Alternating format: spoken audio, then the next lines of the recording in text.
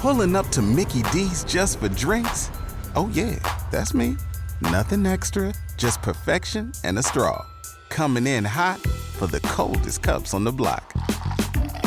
Because there are drinks. Then there are drinks from McDonald's.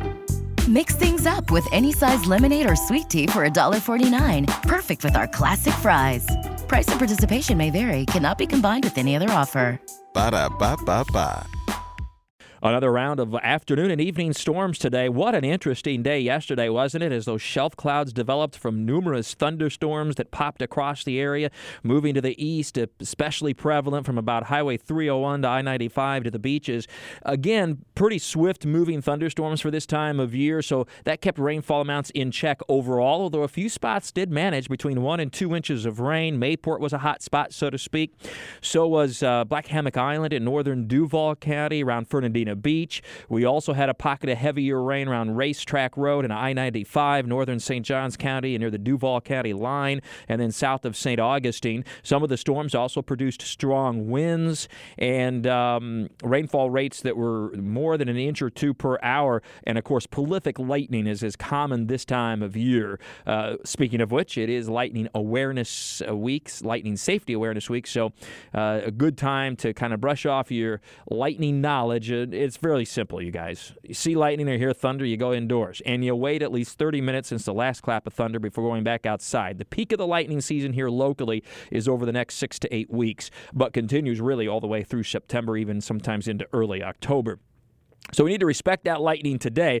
The storm coverage this afternoon starts to become more scattered, but still will be significant in spots. About half the area likely to get rain today versus a little bit more widespread the last couple of days. Movement will still be of individual cells west to east at about 20 to 25 miles per hour. So still moving along, but a little bit slower. Fewer cells, but still locally producing some very heavy rain, gusty winds, and lightning. And then tomorrow through the weekend, it continues to look like we really go hot at being the story with only isolated afternoon storms. Coverage will fall under less than a quarter of the area each day, Friday through the weekend. So some spots over the next 3 days, starting tomorrow through the weekend, will go dry all 3 days. Still, though, you have to be aware of that chance for a storm that could pop and become pretty intense for a time and develop very quickly, and that would include even the beaches to some extent. It's just that it's very isolated. Otherwise, temperatures will reach the mid-90s. It'll be some of the hottest temperatures we've had of the year as we reach at least the mid-90s. Feel like temperatures 100 plus all the way through the weekend. Now, this change in the weather pattern to isolated storms will not last long, and we'll start to see the coverage pick up again on Monday afternoon and right on into the middle part of next week at least, with several days in a row of drenching downpours and heavy storms again. Not at all unusual for this time of year for us to kind of waffle back and forth between several very wet days, a couple of days that aren't as wet, and then back to very wet, as we are, after all, in our so-called wet season. In the tropics, we continue to track what's left of Dolly, which isn't much.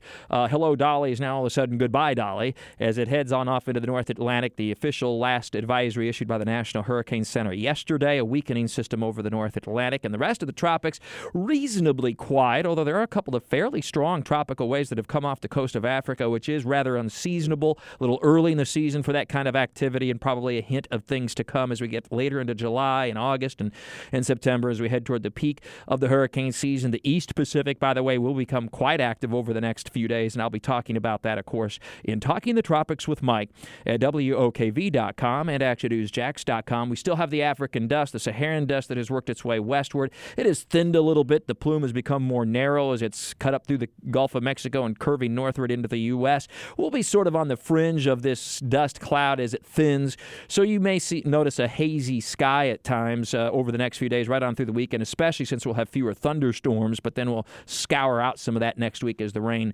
increases yet again. And while dust clouds occur every single year during the summertime, especially this time of year, this one was a particularly large and dense plume of dust. It does not stop hurricanes from forming. We're hearing that a lot out there. It can inhibit development overall, but it doesn't stop it. And we saw that last year with Dorian.